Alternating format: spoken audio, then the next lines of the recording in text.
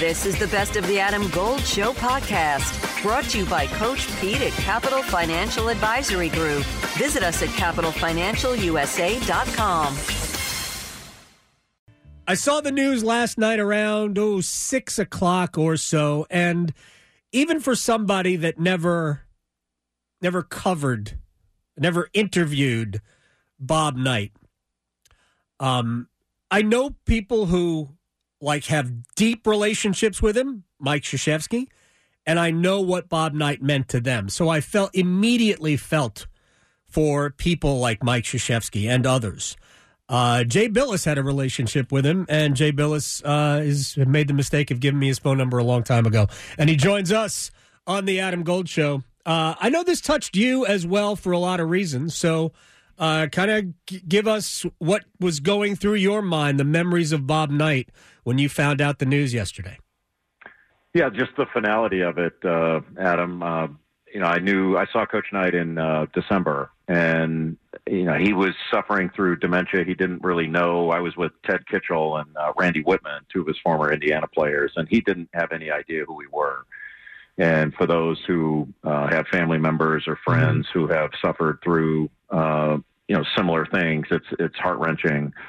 So you knew things were never going to be the same, but when he passed yesterday and the news came, there's a finality of it, and then the memories flood back, and the deep meaning that I think he had as not only a person but as a great American sportsman. He's one of the great coaches in American sports history. Mm-hmm. And in basketball, there was no bigger figure, especially in the 70s and 80s, when he won, titles in 76, 81, 87. He was the most prominent coach in the game globally, not just in college basketball, NBA, you name it. And, NBA people consulted him on the draft. I mean, he was an innovator on the floor. With things that he did, and he was a brilliant coach, and bigger than life. And for those who were critical of him, his flaws were bigger than life as well. Jay Bilas is joining us here on the Adam Gold Show. We know what kind of an influence he had on Mike Krzyzewski, the person, and I know for a good chunk of Coach K's career at Duke, there was a falling out, and they really did not have contact. But what were Knight's influences on Coach K as a coach? Oh, I think as profound. I mean, as you know, Coach K played for Knight at Army, and they were very close when he was at Army, and very close for many years after that. They did have a very complicated relationship after probably about 1991 or 92, probably 92. There were times, and Coach K should really be the one to talk about this more so than me, but I do have some knowledge of it. And honestly, it affected my relationship with Knight. I love Coach K and will do anything for him. And I did not appreciate, and Knight knew I didn't appreciate it, the way he treated him at times. And there were things that there were small perceived slights that Coach Knight allowed to become big deals and made a big deal out of it. And there was really nothing that Coach K could do to fix it. And there were times when it was unhealthy, honestly. And later on, last several years, Knight knew I disapproved of that, and others did, his former players, and but it was something between the two of them. But it was all on Coach Knight's side, and but I do know this, that Knight loved Coach K. The fact that he had a difficult time, Coach Knight had a difficult time. He couldn't say I'm sorry, and that was one of his flaws. And but he knew, and Coach K was very meaningful to him. And I know the reverse is true, that Coach Knight meant the world to Coach K. Yeah, and I think as Coach K grew, and maybe Bob, certainly when Coach Knight was maybe out of coaching, they kind of, maybe some of that went away. how meaningful? Again, I'm asking you to talk for Coach K because understandably he is not making himself available to talk about it. I'm sure this has really impacted him in a huge way. Did you notice anything about Coach that might be like he kind of softened, not Coach Knight, but Coach K, that he sort of made peace with it and was able to kind of deal with it better? I do believe that he made peace with it, that it was the way Coach Knight was. And again, I don't mean to delve into areas that are none of my business, but I do know that it was really hurtful. And I'll just sort of leave it at that. Okay. It just wasn't right. And we all knew it. Coach Knight's family knew it. His friends knew it. We all knew it. And there was nothing anybody could do about it, and there was nothing Coach K could do about it. It was all on one side, and I'm not saying that everybody did everything perfectly, but Coach Knight. I'm not saying that, but I can tell you that from my seat, it wasn't right. But that said, there's genuine love and affection there, and I know Coach Knight felt it because he told me. We never talked about some of the difficulties, but he knew I didn't approve of the way he handled it, and it became a sticking point between him and me toward the end. But he just was, I don't know whether incapable is the right word. He just had a block there that he couldn't get over. And it sounds like it'd be a psychiatrist's dream to try to right. figure it out. Okay, and I'm certainly not qualified to do so. But when I can tell you this, that I wish for Coach K that Coach Knight had been for him all those years what Coach K has been to all of us, and that didn't happen, but. It did happen for a lot of years at the beginning up until the early 90s, and then there was reconnections and all that stuff, and things smoothed over, but there was a lot there to unpack. Jay Bilas is joining us here on the Adam Gold Show, talking about Bob Knight, who passed away yesterday at the age of 83. Knight as a coach, Bob Knight as a coach, I know his methods probably don't work. We don't even need that. Don't work in terms of going over the line, which he has obviously done over the course of his career. But what about him as a basketball coach is absolutely translatable to today's game? It's translatable to any sport, anytime, anywhere.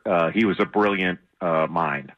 Strategically, to motivate, inspire, preparation, detail, you name it. He was as skilled as any coach I've ever seen in basketball, the most skilled at teaching, at getting in and out of teaching situations in practice without stopping play and making it into a speaking clinic. Just remarkable. His ability to break down opponents, break down film, see the intricacies of the game and openings that others, frankly, didn't see and couldn't see without him pointing it out first. Just an amazing, he used to say, Coach Knight used to say about Doc Councilman, the great swimming coach at Indiana, that Doc Councilman could coach any sport and be great. And I think that's equally true of Bob Knight, that he could have coached any sport and been just as great. He chose basketball, but I watched football games with him and watched him dissect a football game like he should have been on on the NFL today. He and baseball, you name it. He just had an amazing mind in every regard, but especially for basketball. Yeah, he was a good friend of Bill Parcells. I know that.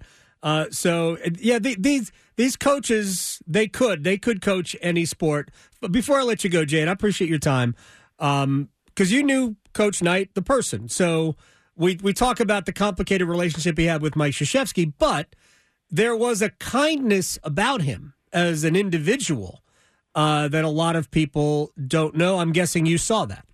Adam Gold in studio with my man, Coach Pete DeRuta, Capital Financial Advisory Group. I was on your website, and I love the term financial termites because there are always things eating at your money that you can't see. So you don't want financial termites. Termites in the financial world are risk, fees, unnecessary commissions. All the bad things that we see and we hear about on TV are happening many times inside your portfolio you don't see. So you need a financial exterminator? Well, for the next 10 of you who call, we'll put together for you your very own total retirement plan at no cost. Call 888-843-0013 or text Adam to 600-700. Adam Gold is a paid spokesman. Investment advisory services offered by Capital Financial Advisory Group, a North Carolina registered investment advisor.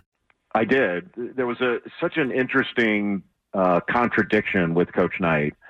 You know, he was the only friend I've ever had that I felt like I had to explain to people. And I actually wrote an article about it 20 years ago where I decided I was going to stop doing that. You know, I felt the good far outweighed the bad. I acknowledged the negatives. And I made no excuse or rationalization for it. There was no justifying some of the things he said or did. But at the same time, he had tremendous capacity for kindness and thoughtfulness. I think I detailed in an article I wrote about him that, when his coach, Fred Taylor, was at the end of his life, Coach Knight used to sneak into the hospital at night just to hold his hand. And he didn't want anybody to know. And he paid, bills and expenses for a very prominent basketball person that had fallen on hard times, didn't want anybody to know. Landon Turner, when he was paralyzed in an automobile accident in the early 1980s, I think it was 1981, he called Red Auerbach and asked Red to draft Turner with one of their late draft picks, and Auerbach did it.